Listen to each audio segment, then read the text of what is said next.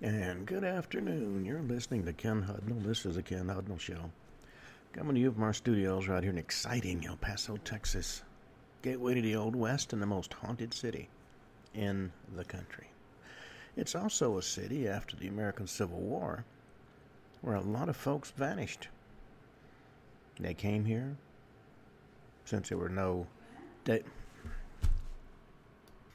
Okay, sorry about that. I had to stop and deal with an issue. At the end of the Civil War, a lot of families from the defeated South headed west. Their lives been uprooted. In many cases, their homes destroyed. When they got to El Paso, it was very easy to change their identity because basically people knew you by how you introduced yourself. No driver's license, no passports, no nothing. And from here, they either went further west into Mexico. There was a Confederate town in Brazil. A lot of very prominent Confederate families went there. And they still raised the Confederate flag every morning up until, I was told, the 1960s. So, as far as the world knew, a lot of people vanished in El Paso. And of course, if they died here, they were buried under the assumed name they had taken on. I mean, it would take a major DNA effort to figure out who a lot of the folks in the various cemeteries around here actually are. And even then, they could only determine what families they were from. Well, that having been said, this is March 10th, 69th day of the year. 296 days remain till the year's over with. And for those who live for holidays, this is National Ranch Day. Now, you might think that refers to ranches where cattle and horses run, but actually it refers to ranch dressing, which shows you the mentality of those that come up with these holidays. National Pack Your Lunch Day. National Middle Name Pride Day. National Mario Day. National Skirt Day. I can get behind that one. And a National Day of Awesomeness. National Blueberry Popover Day. International Wig Day. Lord help us, who comes up with these things. International Bagpipe Day. School Breakfast Week, and we're now into the weeks and the various months that we've talked about in every show. Now, in 241 BC, the First Punic War, Battle of Agates, the Romans sink the Carthaginian fleet, bringing the First Punic War to an end. The Carthaginians were quite the naval power, and the Romans put an end to them. In 298, Roman Emperor Maximian concludes his campaign in North Africa and makes a triumphal return or entry into Carthage. 947, the later Han is founded by Lu Zhuyan, declares himself emperor. Hey, need a job? Declare yourself emperor. Emperor Norton did that here in North America. He ruled from San Francisco. And the fascinating thing is the San Franciscans supported him. He didn't pay for a meal his entire life. 1535, Spaniard Fray Tomas Berlanga, the fourth bishop of Panama, discovers the Galapagos Islands by chance on his way to Peru. 1607, Sojenos the first defeats the combined armies of Yagob and Abuna Petros II at the Battle of Gaul in Gojam, making him emperor of Ethiopia. 1629, Charles I dissolves the Parliament of England, beginning the 11-year period known as the Personal Rule. He pulled a Biden. He wanted to rule by decree. 1661, French Sun King Louis XIV began his personal rule of France after the death of his premier, the Cardinal Mazarin. 1735, an agreement between Nadir Shah and Russia is signed near Ganja, Azerbaijan, with the Russian troops are withdrawn from occupied territories. 1762, French Huguenot Jean Calais, who had been wrongly convicted of killing his son, dies after being tortured by authorities. And Voltaire, as I said yesterday, began a campaign of religious tolerance and legal reform. 1814, Emperor Jean Calais' son, in all likelihood, committed suicide. 1814, Emperor Napoleon I is defeated at the Battle of Leon in France. 1830, the Royal Netherlands East Indies Army is created. 1831, the French Foreign Legion is created by Louis Philippe, King of France, from his foreign regiments of the Kingdom of France.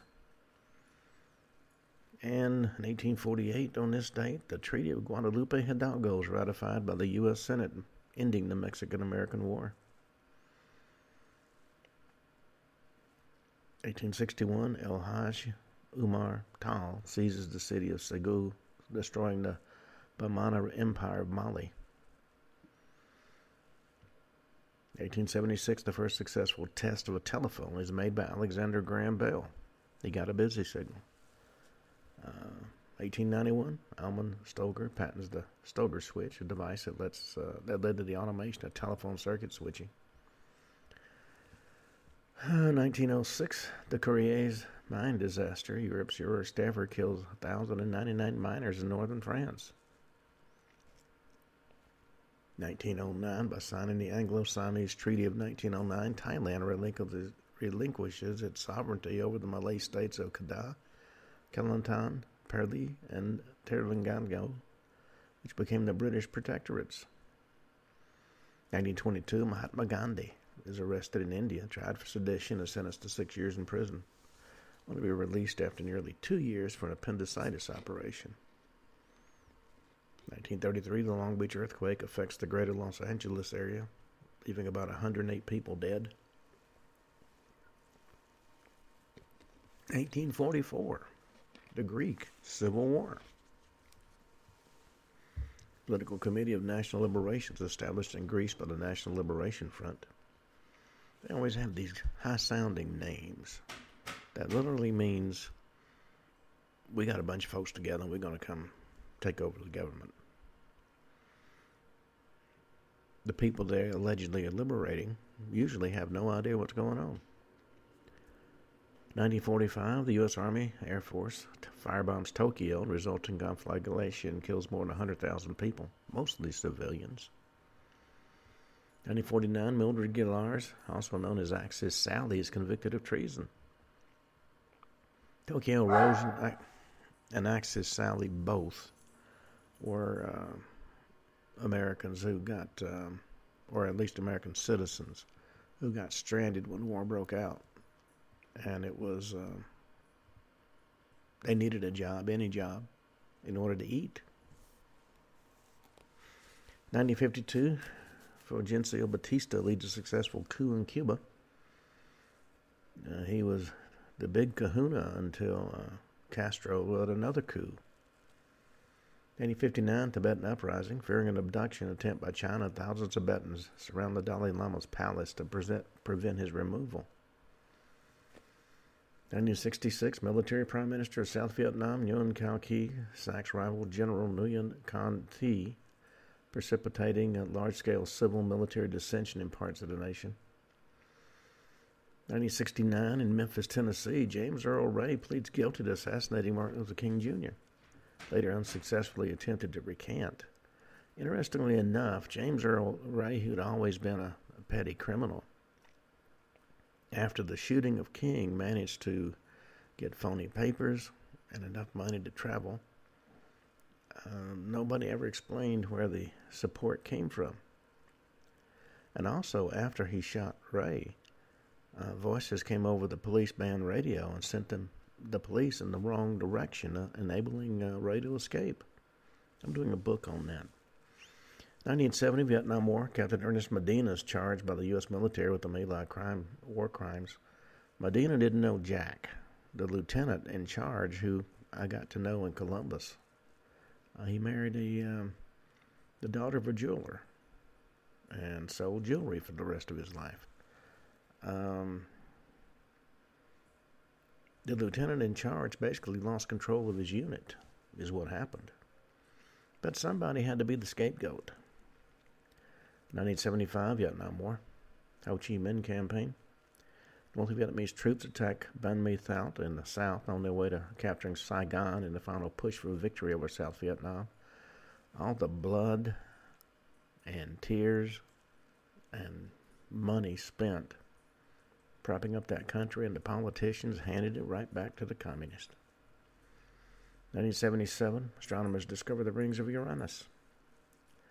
1989, Air Ontario Flight 1363, a Fokker F-28 fellowship, crashes at Dryden in a regional airport in Dryden, Ontario, Canada. 24 people died.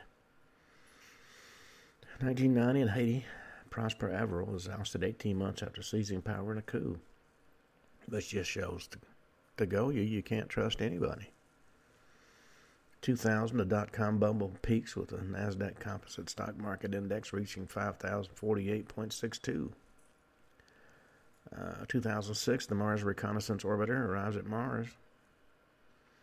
Did you see the photographs of what appears to be an aircraft crashed on the surface of Mars? NASA, as you might guess, has had nothing to say about it. 2017, the impeachment of President Park Geun-hye of South Korea in response to a major political scandal is unanimously upheld by the country's constitutional court, ending her presidency. 2019, Ethiopian Airlines Flight 302, a Boeing 737 MAX, crashes, leading to all 737 MAX aircraft being grounded worldwide. You know, it's interesting when you look at all the coups and wars and what have you. It usually boils down to what began as a criminal gang becomes a movement, and it gets press and builds up enough support to overthrow the existing order. But at the end of the day, what have you got? You got another bunch of criminals running the country, looting the treasury, getting all that American foreign aid. Well, we've been talking about UFOs and the so-called real war of the world. Well, we were talking about a Northrop P-61 Black Widow night fighter, which was the first American aircraft specifically designed to use a tracking system as good as anything on the ground. And they wound up in a dogfight with a UFO. They were based in the 68th Squadron in Japan. It happened on the night of October 15th, 1948. Black Widow closed on an unidentified contact. He was traveling about 220 miles an hour, 2,300 feet over the city of Fukuoka. The visibility was unlimited. It was a clear moonlit night. About 11:05 p.m., the object accelerated from 220 to 1,200 almost immediately, which is almost 3 times faster than the 366 miles per hour Black Widow. And it did it at the same time. It did an impossible movement. It executed a split S maneuver in a 180-degree turn that took it directly beneath the Black Widow. Now, even assuming one of our aircraft would have done that, it would have killed the pilot. The G-forces would have been unbelievable. And then the object virtually jumped 9 miles away where it held a stationary position. When the fighter-bomber finally caught up with it, the craft literally shot up another 9 miles ahead and waited for the Black Widow to catch up with it. 3 times that same scenario took place, as if the unidentified craft was playing a game with them. And then apparently bored with this interesting amusement, it eventually rose at terrific speeds to vanish off their radar screen within literally seconds. Again, something impossible for a terrestrial aircraft to do. Now, you would think something like this alone would have our government announcing that there's something out there we don't know about. But of course, it was all classified. And in a similar demonstration of what you might call alien whimsy, took place March 17th, 1949, over the Killeen base of Camp Hood, Texas, located halfway between Austin and Waco.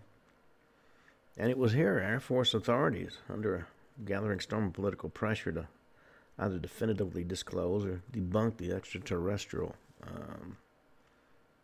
call célèbre, instructed Captain Horace McCulloch to replicate a typical UFO sighting with flares, which observers sometimes compared with off-world craft. They were going to, I think, stage the event.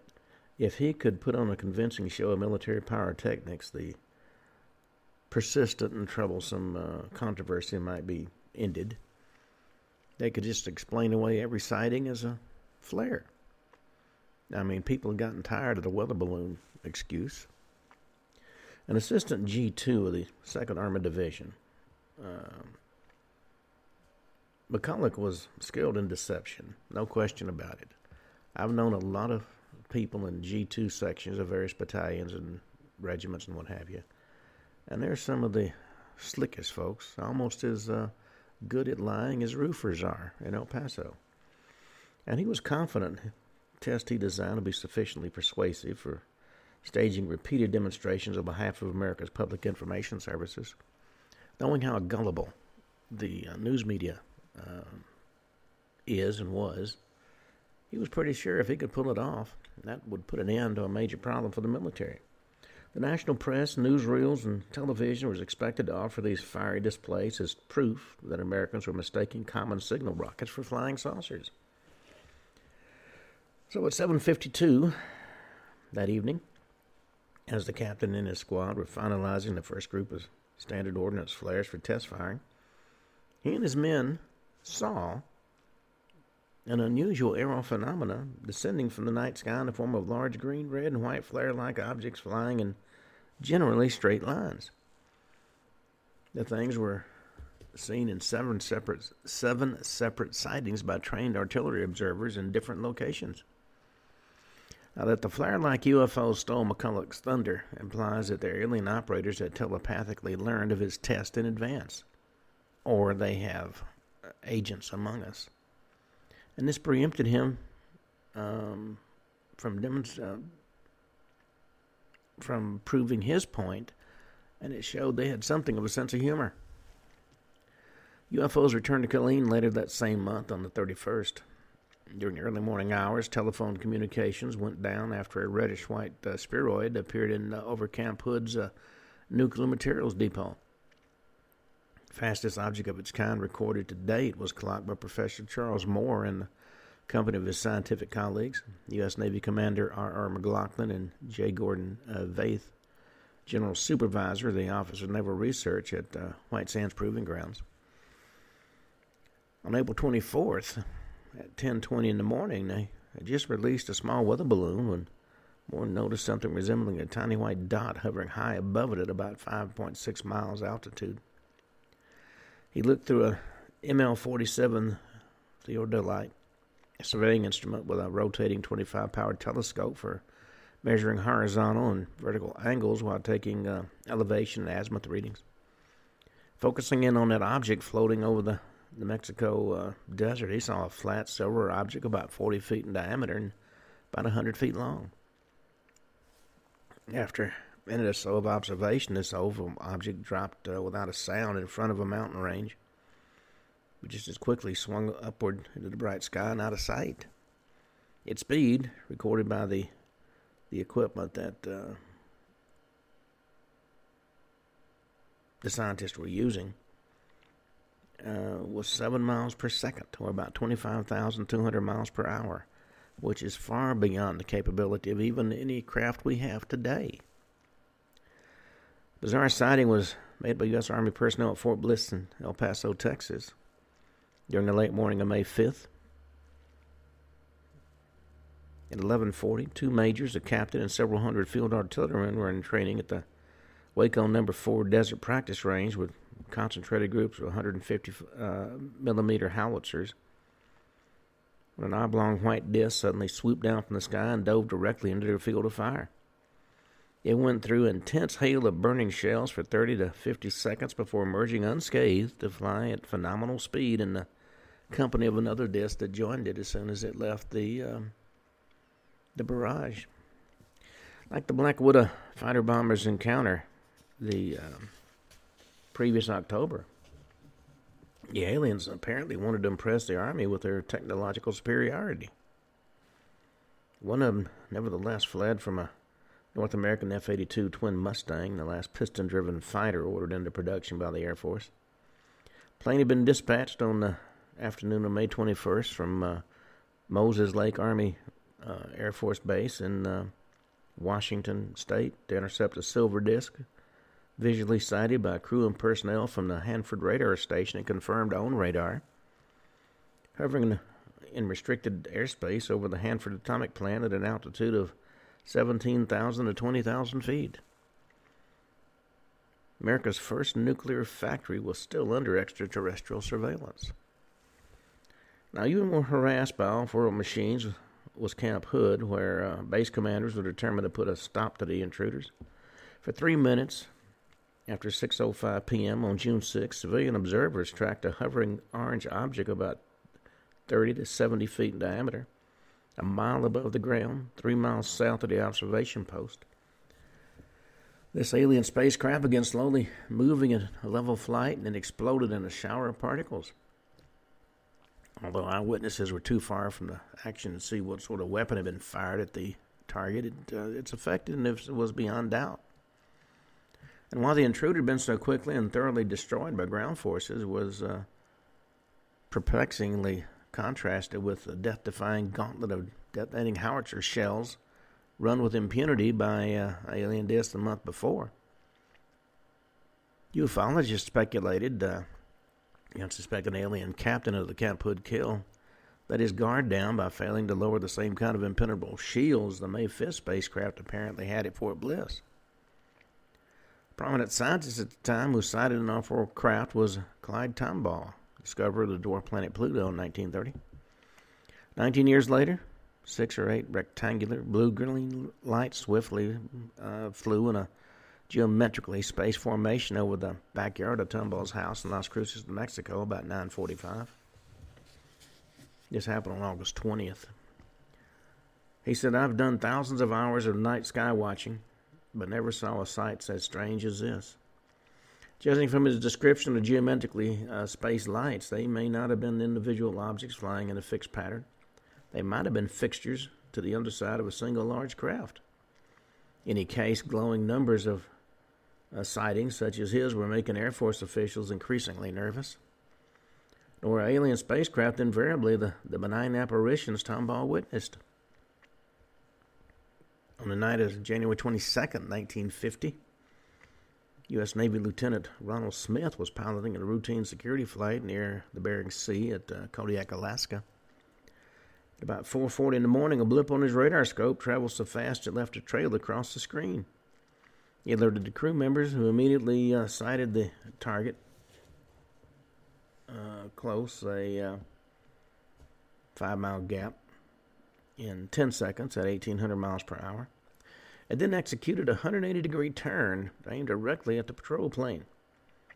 Smith considered this to be a highly threatening gesture and switched off his aircraft lights as the luminous object narrowly missed the head-on collision and then vanished into the night. Near misses such as this one contributed to an increasing anxiety throughout the Air Force. In the mid-morning of March 8, 1950, America's most important military installation went on full alert, sirens screaming, with radar operators confirming a contact as solid as it was unidentified on a determined heading for Ohio's Wright-Patterson Air Force Base. F-51 interceptors were scrambled, including two from the Air National Guard. Not long after takeoff, their pilots made visual contact with the intruder, which they described as spherical, huge, and metallic. It chose not to engage him, though, and escaped into the clouds at high speed. Our planes had no hope of matching the speed of this intruder. But you can't argue that it wasn't intelligently controlled. And that's what upset the Air Force.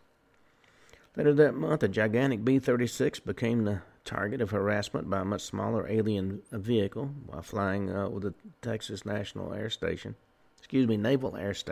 in Dallas. The largest mass-produced piston-engine aircraft in aviation history with the longest wingspan of any combat warplane ever built. 230 feet, don't you know? Convair's 131-ton Peacemaker contrasted with a diminutive 40-foot-wide spacecraft that repeatedly buzzed it shortly before noon on August 16th. Gunners defending the B-36 ordered to withhold fire. Even when this silver disc came up threateningly out of the belly of the behemoth before breaking off its shadow boxing and flying away within 2 or 3 seconds. The monstrous Peacemaker's confrontation with the unknown was the last of these cat-and-mouse encounters between fast-flying aliens and U.S. Air Force. Its commanders were then gearing up for their own terrestrial conflict. You know, the fascinating thing is that rather than face the fact that we're not alone, military goes to great lengths to cover up everything. It's all classified. I had a sighting in South America in a jungle, and we're supposed to attack a hill, and I was given the coordinates. 6-digit grid coordinates, don't you know? The problem is the people who gave me the coordinates for the wrong hill. So we were running a live fire attack. And when we got there, there was supposed to be a compound on top of the hill. Well, we saw the lights, and who the hell else is going to be out in the jungle at 2 o'clock in the morning but the people we were after? So we attacked. I think I had 42 or 43 people in my unit. We opened up with everything we had and swept the clearing,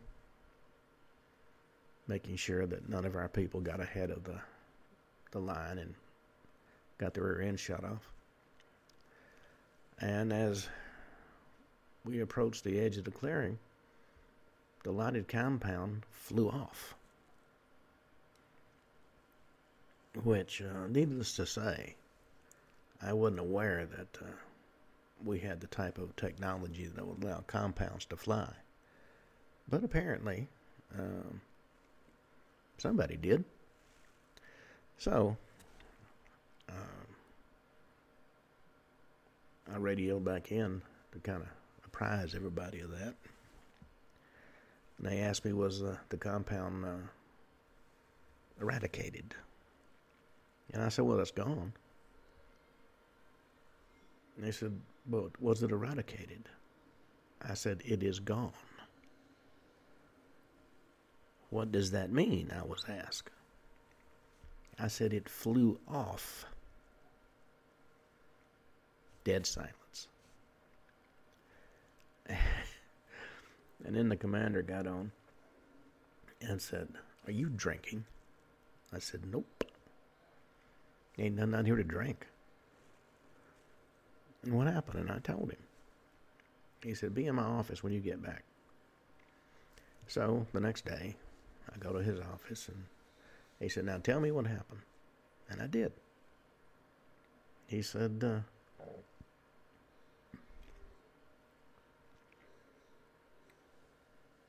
you're sure it flew off? I said, we fired approximately 2,500 live rounds at this thing, and it flew away. So he made a phone call. He was a big man. I'm 6'1". In those days, about 160 pounds. He dwarfed me.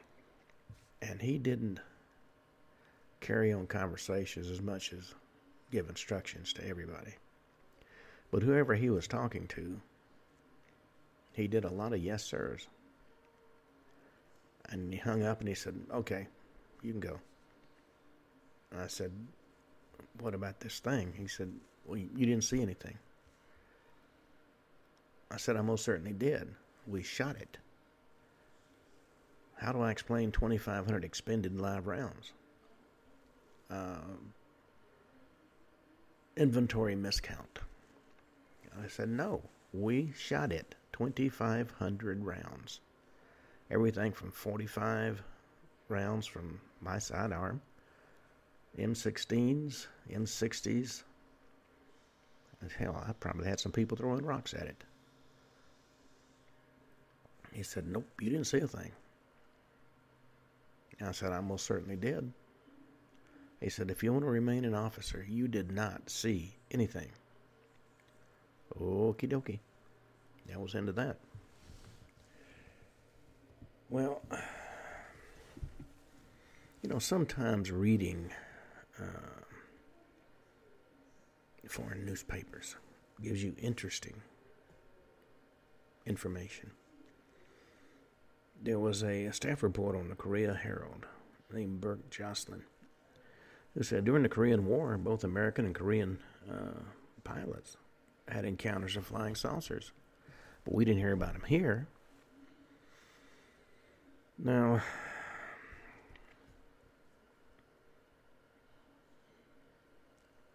following a January 1987 interview, UFO researcher Richard Haynes checked U.S. Army records. It listed a man named Francis Wall as a private first class Korean War veteran assigned to the unit he described. He told a story to the J. Allen Hynek Center for UFO Studies in Chicago. It was absolutely unbelievable. The unit he was assigned to, according to the records, belonged to the 25th Infantry Division, the 27th Regiment, 2nd Battalion, Easy Company, stationed in North Korea's Chirewon County, Gangwon Province, known as the Iron Triangle for the heavy artillery barrages it suffered. During the night of April 18th, 1951, Wall and his comrades were in position on the slopes of a mountain overlooking a small village that had been recently abandoned prior to its bombardment by our artillery. And as the shelling commenced, Wall was adamant. We suddenly noticed on our right-hand side what appeared to be a jack-o'-lantern come wafting down across the mountain. Now, at first, nobody thought anything about it.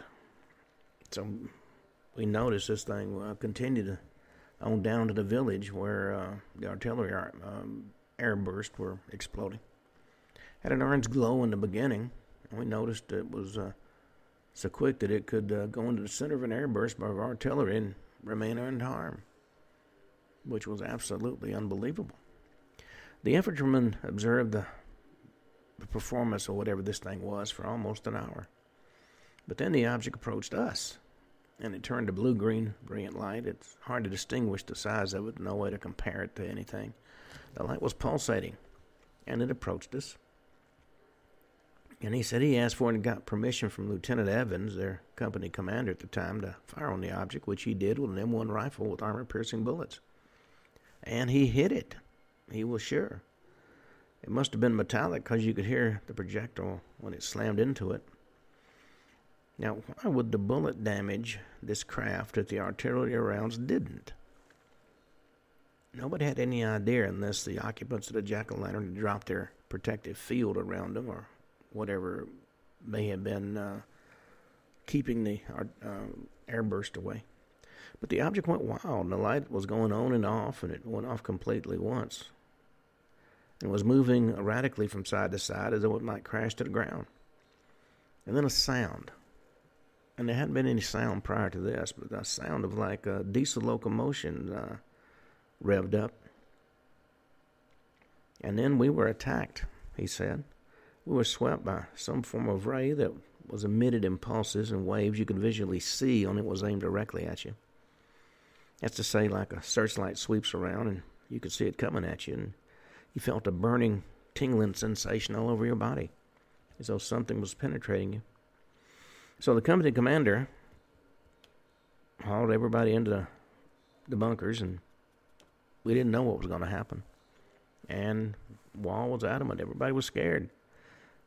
There are underground dugouts where you have peepholes to look at it, to fire at the enemy. So Wall was in his bunker with another man, and they're peeping out at this thing, and it hovered over him for a while, lit up the whole area with its lights, and then he saw it shoot off at a 45-degree angle. It was just gone. And it was as though that was the end of it, but 3 days later, the entire company of men had to be evacuated by ambulance. They had to cut roads in there and haul them out. They were ill and too weak to walk. They all had dysentery. And subsequently, when doctors did see them, they had an extremely high white blood cell count, which the doctors could not account for, no matter what they did. Wall and his compatriots decided not to report the incident to their superior officers because they'd lock us up and think we were crazy. And they might have gotten the same reception I got. You didn't see anything if you want to remain an officer. Well, as Wall's experience shows, UFO experiences during the Korean War differed from the World War II encounters in that the enigmatic objects interacted with the military personnel on the ground as well as in the air over Asia and America.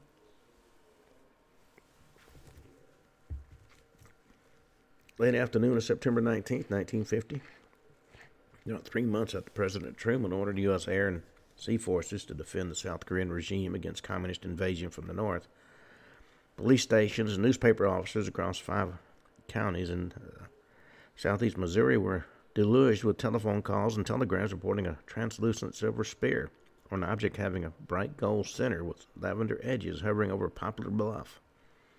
It was a small city of about 15,000 residents.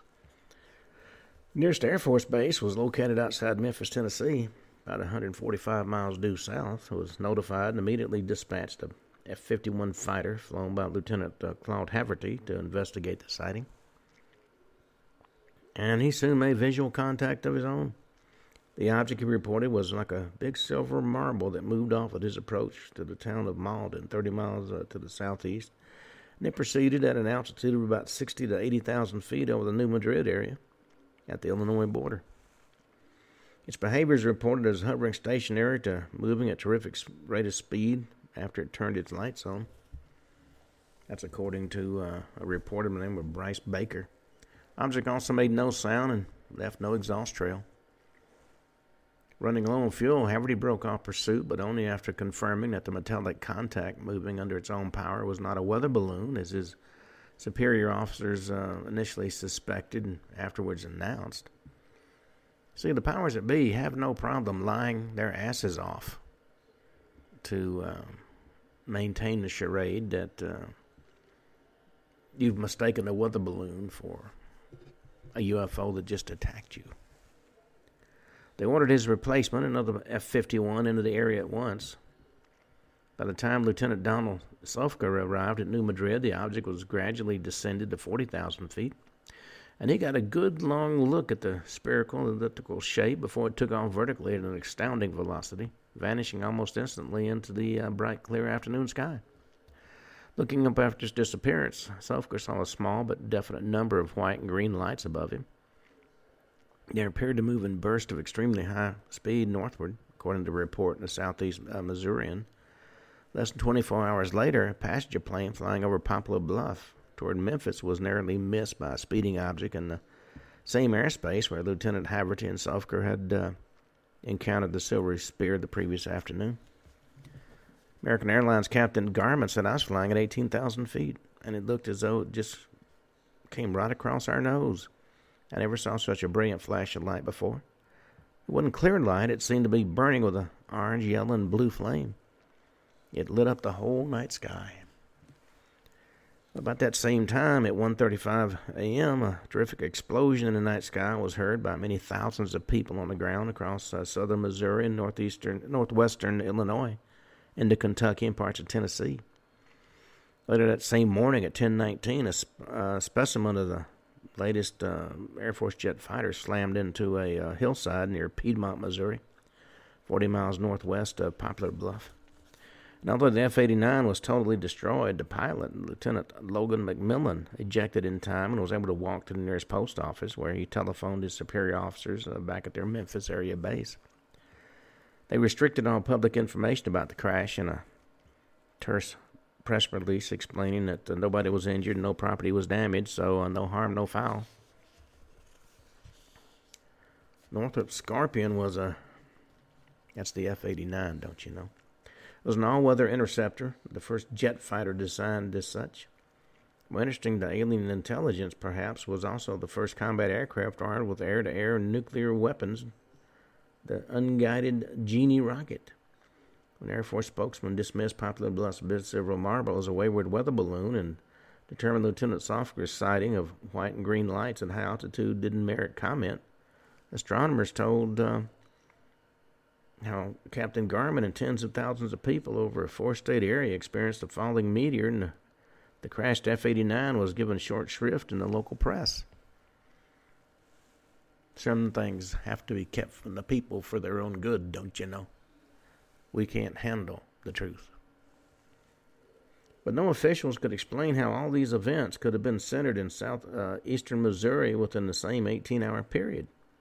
The Northrop Scorpion appears to have been downed by either the Big Silver Marble or its escorting white and green lights, probably, as many of the accounts we've talked about indicate, through disabling the jet fighter's avionics.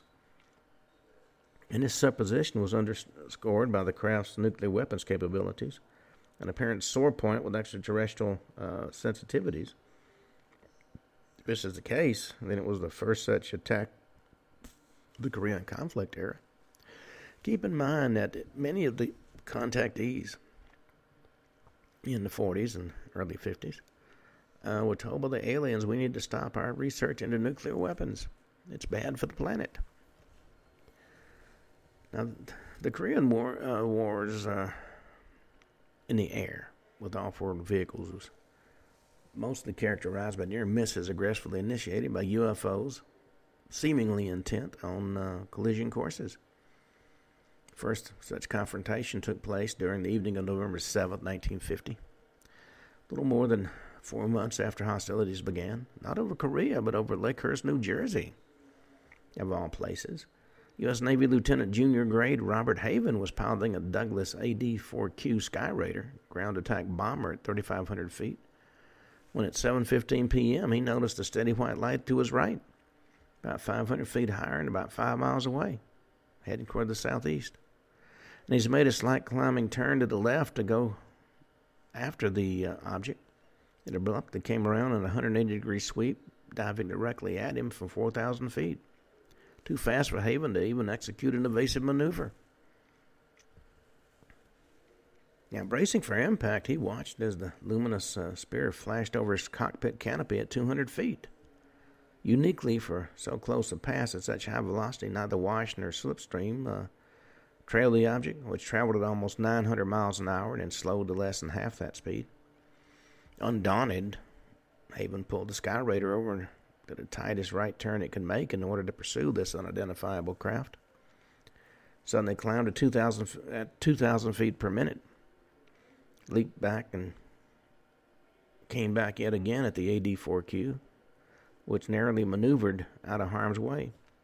3 more times, Lieutenant Haven and his otherworldly opponent banked and charged, though his target assiduously avoided drifting within firing range of the Skyraider's 4 20mm AN M3 autocannons.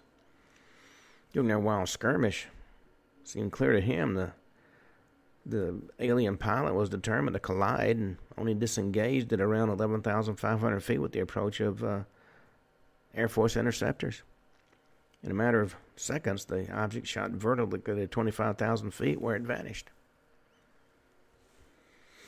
Similar fireball dove on and nearly struck a North American F-86D Saberjet over Hungnam in Hamgyong-Namdo province during the first such tangle over North Korea in the afternoon of October 12, 1952.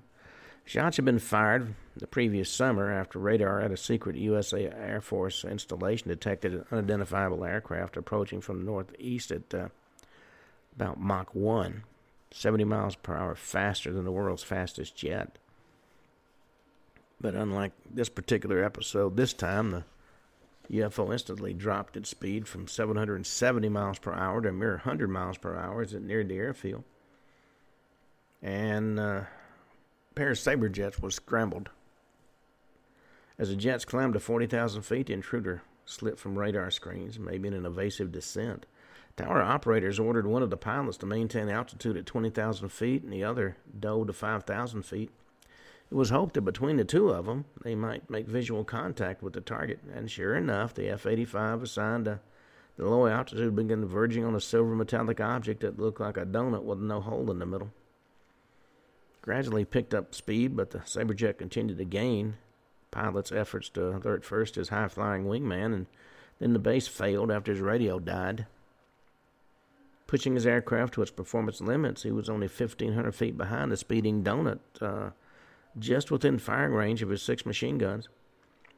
And realizing he couldn't hold that distance much longer, the pilot unloosed a stream of 50 caliber rounds at the intruder, which escaped vertically into the sky at an unbelievably high rate of speed. If you were outrunning 50 caliber rounds, you're moving, let me tell you. Back in the U.S., the next December the 4th, glowing object rapidly ascended toward Air Force Lieutenant Robert Arnold's North American T-28 Trojan about 6,000 feet over Laredo, Texas. Caught sight of the bright bluish-white light at 8:46 p.m. and put the Trojan trainer into a tight left turn to get a better look at it. And as he did this, the object leapt in seconds to 3,000 feet above him and then dropped down to his altitude, flying eastward to a point in the evening sky where it paused as though it had been nailed among the stars. 2 seconds later, it suddenly flew at him head-on at high speed, wavering slightly at about 300 feet, as if determining what side to pass the aircraft on. Well, the mysterious light missed Arnold's left wing by no more than 150 feet, a blurred reddish-bluish haze somewhat shorter than the 33-foot length of his T-28. Fearing a renewed attack, he turned off the Trojan's running lights while spiraling down to 1,500 feet. The object came about and dove at him again, but after a few seconds inexplicably broke off pursuit, pulled up, and climbed out of sight at 9:53. Arnold's ordeal lasted a full 7 minutes. And let me tell you, when you're involved in a combat situation, 7 minutes is an eternity. Hanford, Washington's much reconnoitered nuclear power plant was within the focus of alien scrutiny on December 10th. With the facility at about 7:15 p.m., between 26,000 and 27,000 feet, hovered a large white sphere with a reddish light between two apparent portholes. Airborne ARC-33 radar had dispatched Lockheed F-94 Starfire, our first day or night all-weather jet fighter, locked on to contact, which is visually confirmed by both crew members multiple times. Seemingly annoyed at such persistent scanning, the object abruptly rushed at the Starfire, which banked at the last moment to avoid a collision. All 4 craft proceeded on its way, disappearing about 7:30 p.m. It's interesting to note that more often than not, the aliens indulge in a game of chicken, as if they don't think anything can happen to them.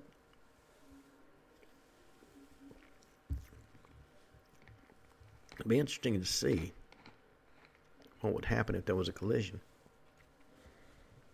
Would it destroy both craft? Just ours? Also on December 10th, another near collision occurred near Hungnam, North Korea, when a U.S. Navy pilot's Grumman F-9F Panther jet was almost grazed by an orange fireball.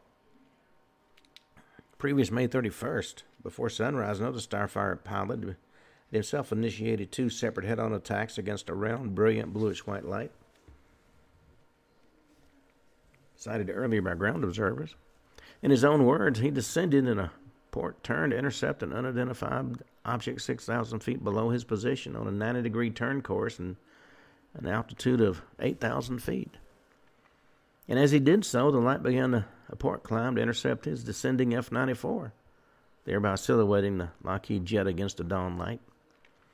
Well, to extricate himself from this vulnerable position, the Starfire pilot hit his afterburners, and during the ensuing dogfight, neither opponent was able to get astern of the other. After several more inconclusive passes, the off-world craft disengaged by increasing its speed, departing on a 45-degree heading, and vanishing. Clearly, technologically, they outclass us by several generations. These North Korean-era confrontations were in marked contrast to the Foo Fighter encounters of World War II, which were mostly benign. There were some attacks, but mostly were benign.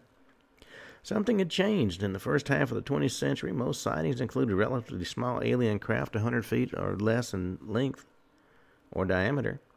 Very few were described as huge, as Captain Mantell did. But that was to change as well.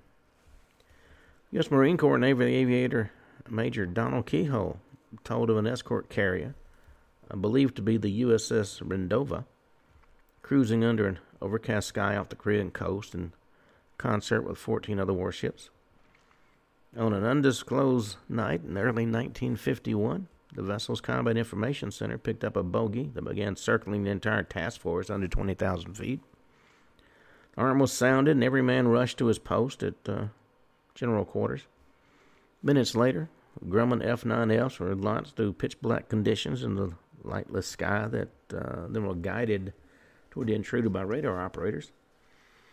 And they were especially perplexed by the Panther jet pilot's inability to find it after almost 2 hours flight time, because their scopes indicated the unidentified craft was larger than the aircraft carrier itself. Well, instruments were checked and rechecked, and they were functioning perfectly while the colossal target was tracked by radar operators on all 14 ships. It continued to leisurely and invisibly circle high overhead, lost to view in the impenetrable darkness, but neither an attack nor message to bring the enemy bombers was forthcoming. First, a wave of interceptors returned to the flight deck to be replaced in the night sky by another squadron, nearly 7 hours after the alert had been given. Flying blind entirely by instruments, the lead pilot suddenly called over his radio, target joining up on wingman. This gargantuan UFO had stopped circling the task force to suddenly swing around behind one of the jets. Close in for visual on target, the CIC operator commanded in preparation for orders to commence firing with the Panther's 420mm cannons. Just as the pilot began his turn, the object increased speed, left the plane behind. In less than 10 minutes, the radar scope showed it was 200 miles away. Now, that's some kind of speed, let me tell you. Another typical but relevant encounter occurred in broad daylight, far from Korea. During the early afternoon of March 29, 1952, 2 fiery discs appeared over the uranium mines in the Belgian Congo. After hovering at a low altitude for several minutes, the objects zigzagged away toward the northeast. Among the witnesses on the ground was Commander Pierre, local police chief of the air arm of the Belgian armed forces, who rushed to the nearby Elizabethville airport. He took off in a new Dassault MD-450 Ouragan fighter, ascended to 7,480 feet per minute. He made visual contact with one of the luminous vehicles, describing it as a bright spear that seemed to be irregularly reconfigured itself into plates and ovals and lines, and then back again, before both accelerated away into the sky. There's no question we're dealing with technology far beyond anything we have a remote chance of re-engineering. The presence of these crafts over an important source of uranium underscored the aliens' apparent interest in human development of atomic weapons, including numerous UFO encounters over America's nuclear research and production plants, such as Washington State's Hanford facility. June 29th, E.T. Scoyan, superintendent of Sequoia and Kings National Park in California, reported a 1,000-foot wide disc raced past the granite dome formation of Morro Rock to illuminate a nearby canyon with brilliant yellow light. The crash was observed by other park authorities over 3 days and nights. At that time, Air Force fighters were stationed in California's southern Sierra Nevada mountains to intercept the intruder with extreme prejudice, in other words, shoot the sucker down. They had no difficulty visually confirming the immense vehicle flying over a few hundred miles per hour at low altitude, an apparently easy target. The F-51s dove on it, but were afforded no opportunity to fire their 50-caliber machine guns because the disc instantaneously increased speed far beyond the performance envelope of any earthbound airplane, playfully outmaneuvering its piston-driven pursuers in a kind of mock dogfight, and then left them far behind as it streaked away into the sky. Clearly, we were outclassed, but the inexcusable refusal of our own government to tell us what we're dealing with is something that could well come back to bite us. On that note, we come to the end of today's show. We've run out of time.